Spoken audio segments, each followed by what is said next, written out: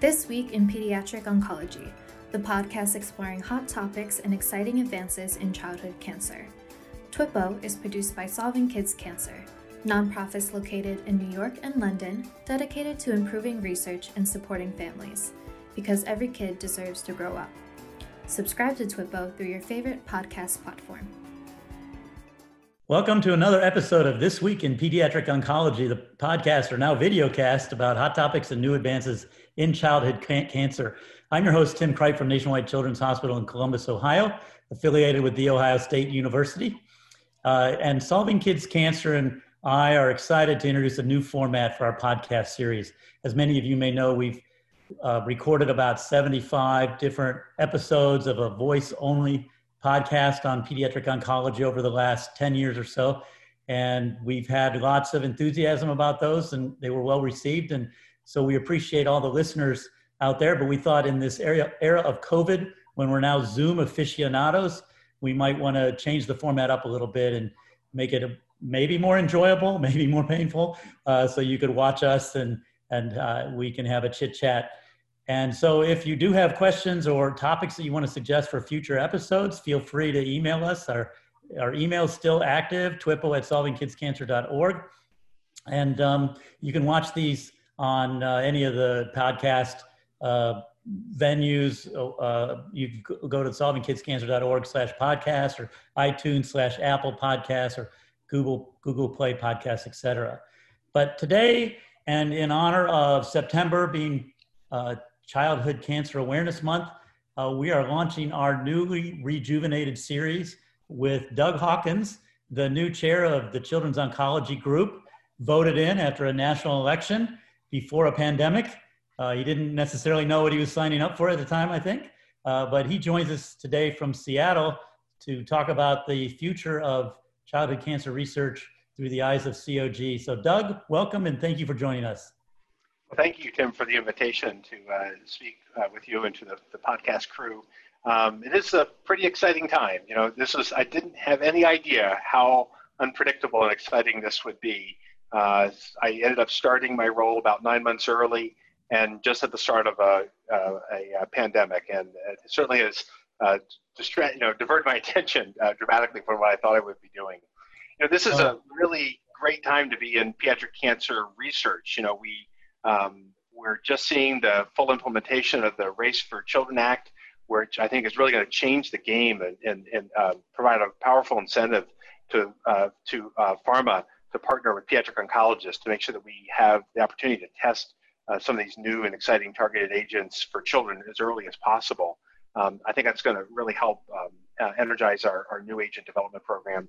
You know, we're all very proud as pediatric oncologists of what has been achieved over the last 30 to 40 years, seeing the 5-year survival rates for childhood cancer overall now over 80%. But the story behind that, I think, is maybe more sobering. You know, 5-year survival rate is not 20-year survival rate, and we still will see children die from their cancer beyond 5 years. And we also see children who will die from the side effects of their treatment. And the 80% survival rate is an average, you know, and there are many diseases for which the survival rate is nowhere close to 80%. So I think that that's something we should be proud of, but it still gives us a strong mission that we need to see the day where we can offer that kind of cure rate to all children with cancer, not just selected cancers. And we need to be working on the day where we can see survival rates be very long-term survival rates and survival without the long-term burden of care from the treatment that we give, whether it's chemotherapy, radiation, or surgery. We need to live to see the day where the survival is a healthy survival. So I think, you know, even in 2020, with those numbers, COG still has a powerful mission to improve outcomes, both the cancer survival as well as reducing the long-term side effects of our treatment. Those are all great points. Let's unpack a few of them a little bit. Let's start with the genomic era and the Race for a Cure Act. Can you just briefly describe, in case people aren't aware, what that RACE Act means and how it's going to change what we do through COG? Yeah, well, there are multiple components, but one part is a modernization of the rules for approval of new agents by the FDA. And one component includes the requirement that you have to do meaningful research in pediatric cancer if there's any molecular rationale for studying a drug in children. So in the past, a drug company could go to the FDA and say, I want an approval for lung cancer. Lung cancer doesn't occur in children, therefore I want a waiver for studying this drug in children.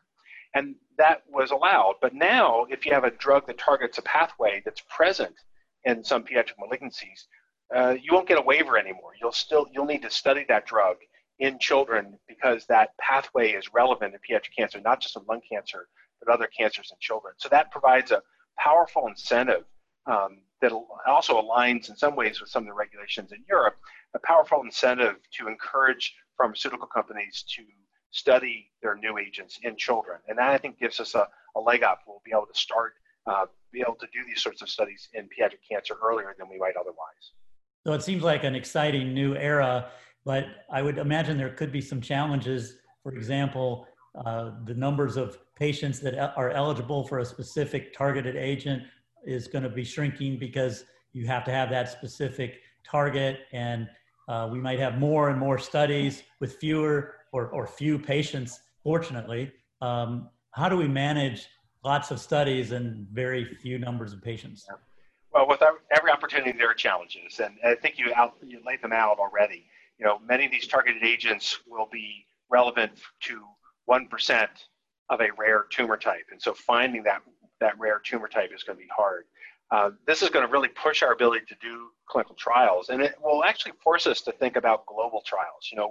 For some molecularly defined cohorts, our only hope to study them will be in collaboration with our partners in Europe. And so I think that actually is a good thing. It's going to force us to think more broadly, but it's going to raise some real regulatory issues for us.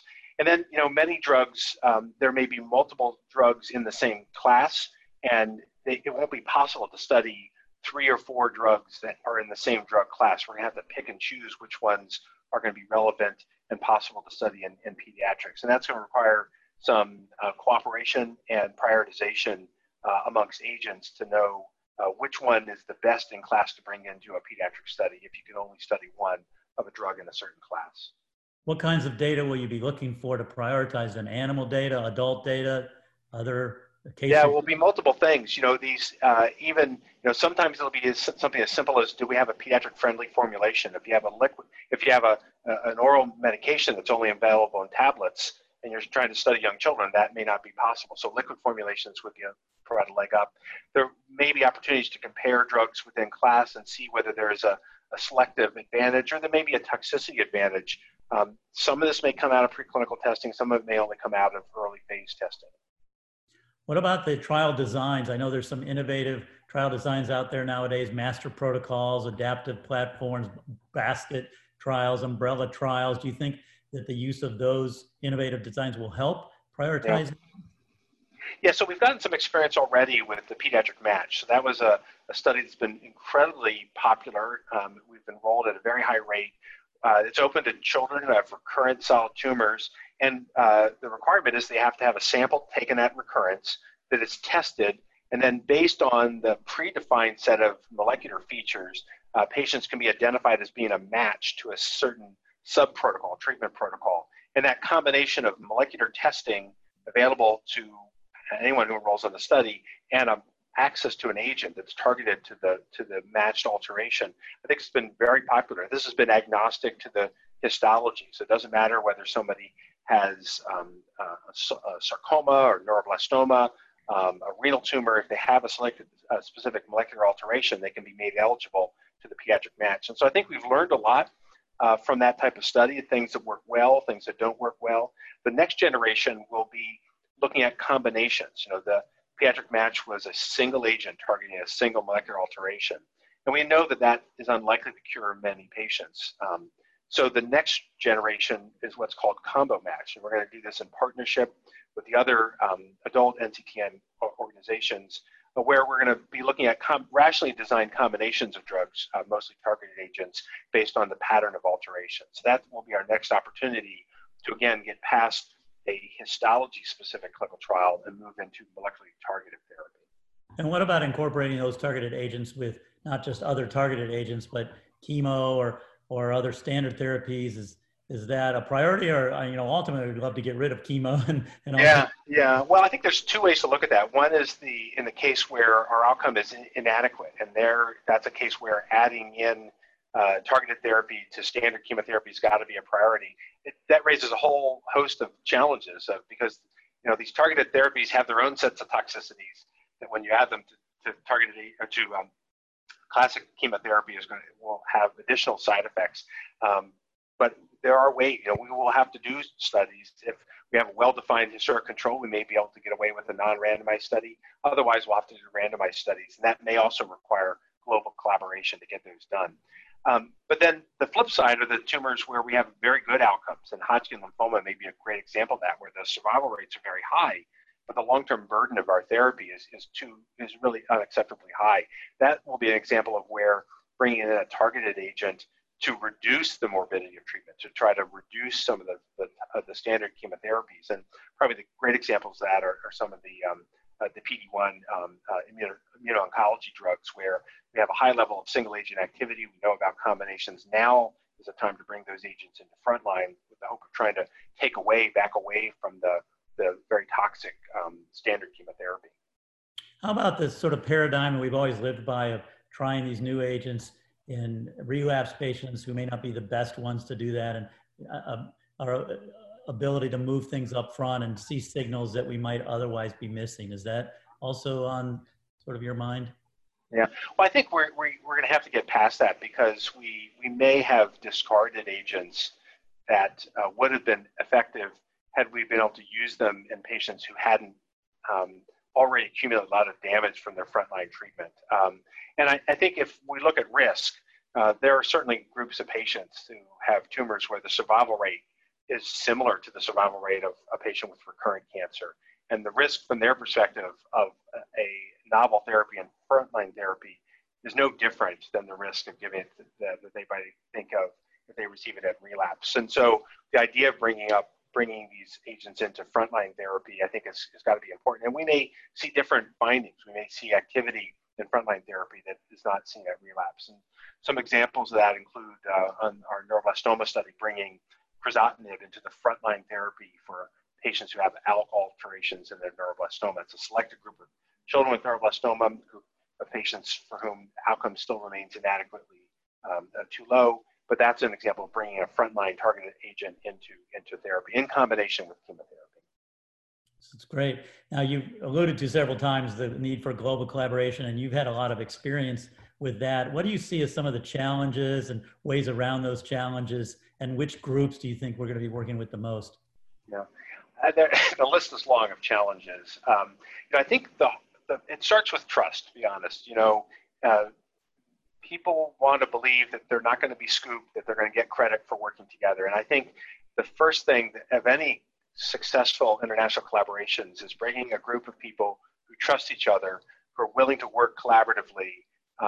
That's the first barrier. And that's not scientific. There's nothing molecular about that. But I think if you don't have trust, you just don't get past that. I think the next thing is coming to some shared understanding of what are the most pressing questions that we're willing to devote, maybe a decade of our life to asking. And if we have alignment on what the most pressing questions are, then you can see your way through all the forest of regulatory barriers that prevent you from getting to the finish line of having a global study. I think in some cases, having a pharmaceutical partner helps us, because pharma as the sponsor can provide oversight in multiple countries.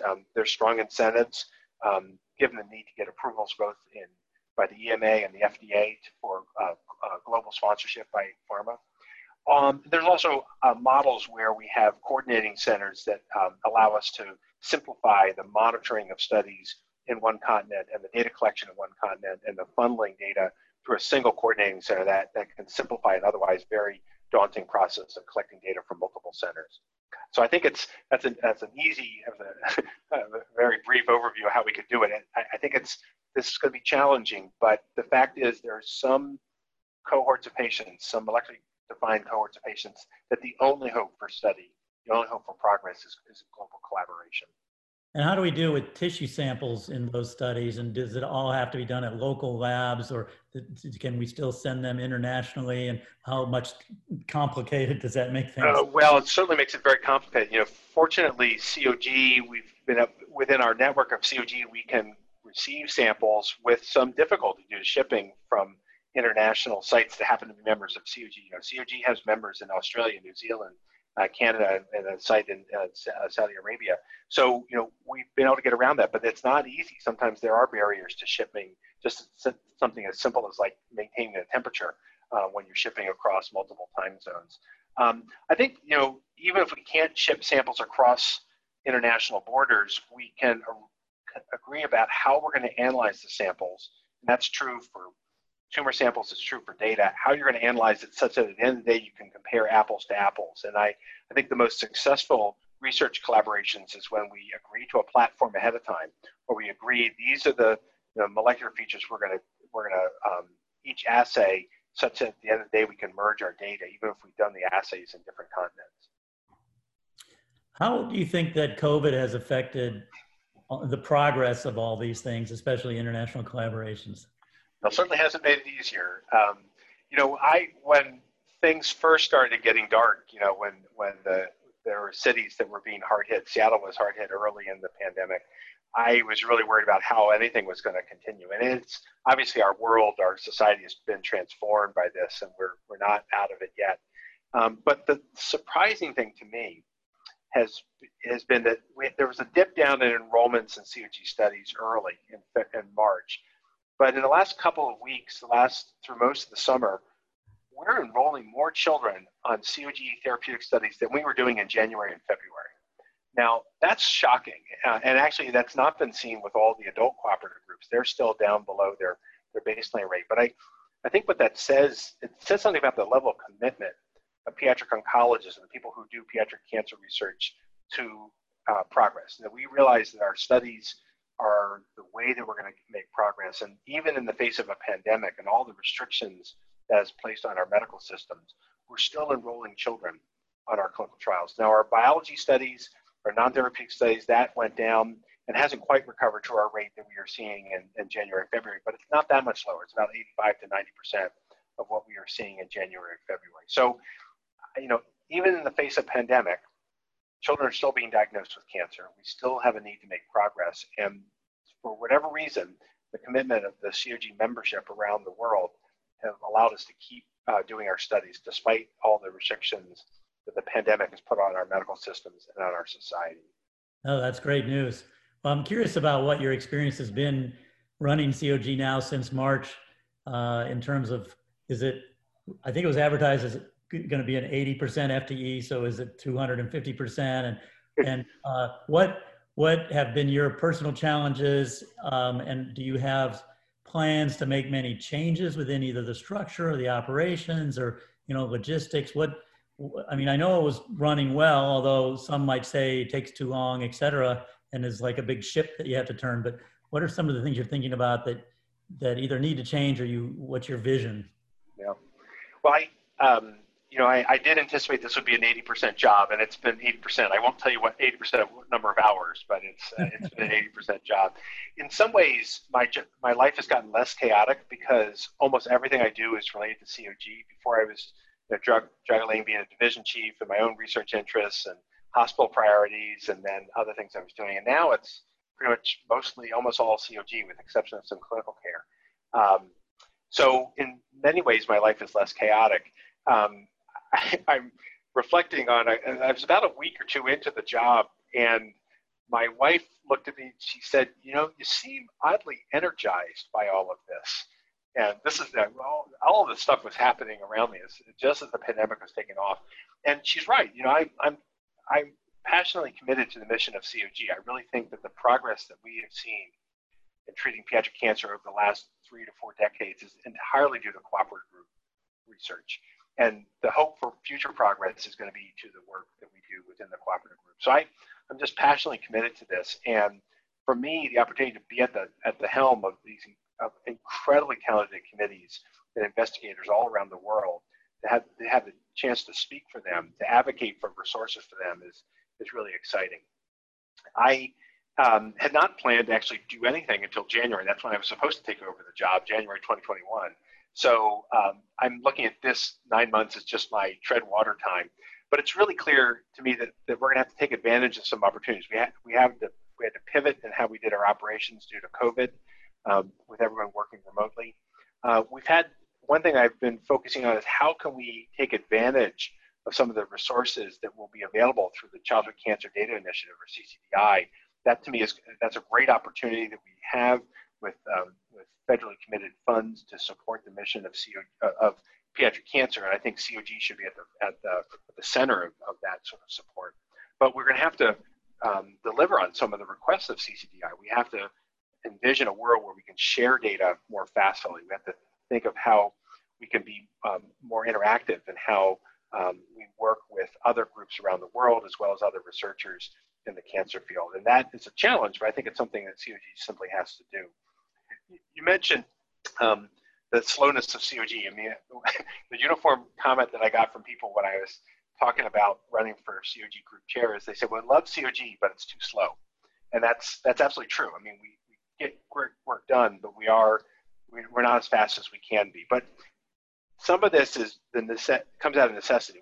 We are dependent on consensus. We need everybody to agree that this is the path we're going to go down. We need to satisfy all sorts of regulatory barriers and requirements in order to get studies open. And we want to make sure that our studies are as safe as possible. So yeah, it does take a while to get us up and going, get studies going.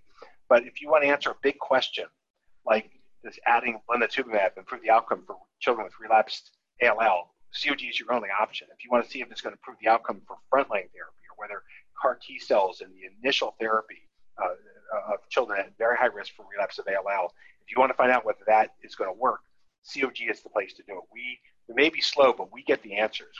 We can deliver hundreds or thousands of patients to answer these big questions. I wish we could make it faster. That's certainly going to be a priority for me, is how can we become more nimble? But I think we're still going to have our focus on how can we answer these big questions that can only be addressed by a consortium like COG. That was a great tagline for COG. We may be slow, but we get the answers. Right, that's right. Do you think, so I'm just, our time's about up, but besides sort of funding, one of the things that the pediatric oncology community is a beneficiary of, unfortunately, in some ways, there's a lot of foundations and parent groups that have sprung mostly out of, unfortunate experiences with children. But there's powerful groups, obviously, that changed federal laws, et cetera, and provided a lot of funding. We've all applied for many, and some of us have fortunate enough to receive some funding from various groups. What other kind of value-added support or help could the nonprofit sector bring to COG activities?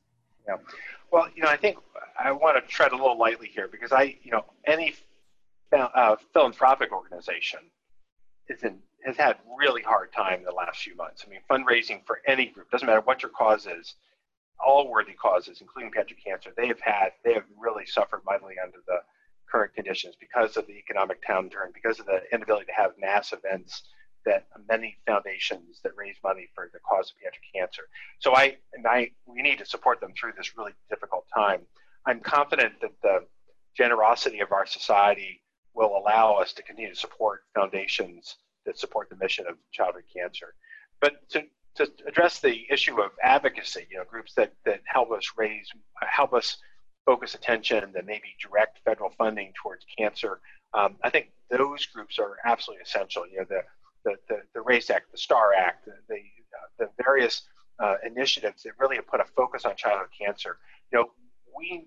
Pediatric cancer is rare, which is a good thing, but we always have to compete with much more common cancers in adults. But the payoff of curing a child for cancer, the life of health that we can get, that's so important. And we need to make sure that, because that's so important, that pediatric cancer always has a seat at the table, that there's always people at least ask the question, how can we tilt the table a little bit so that pediatric cancer gets its fair share of research. And we're so lucky to have advocates who advocate on the drug availability, drug shortages, of getting access to novel agents as early as possible, making sure that there's the appropriate amount of federal funding.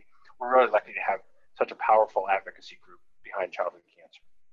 Well, I think that's well put and a great way to wrap this up. And I appreciate your being here and helping us reinvigorate September Childhood Cancer Awareness Month and research and advocacy and all the other things that go along with making sure that we can continue to make progress for our most vulnerable of our society, our children, and especially those with cancer. So thank you for being here. Thanks for the invitation. And I'm going to end it with the tagline that I usually use on my podcast, which is, to thank the Solving Kids Cancer team for their help in launching this new video cast. And remember, the more we learn, communicate, share ideas, and work together, the faster we'll reach the day when all childhood cancer is preventable or curable. And as always, keep up the fight, and thanks for listening and watching to This Week in Pediatric Oncology. We welcome your comments, questions, or thoughts on topics for future episodes. Just drop us a note at twitbo@solvingkidscancer.org. You can follow Dr. Kripe on Twitter at KidsOncDoc and find all TWIPO episodes at solvingkidscancer.org.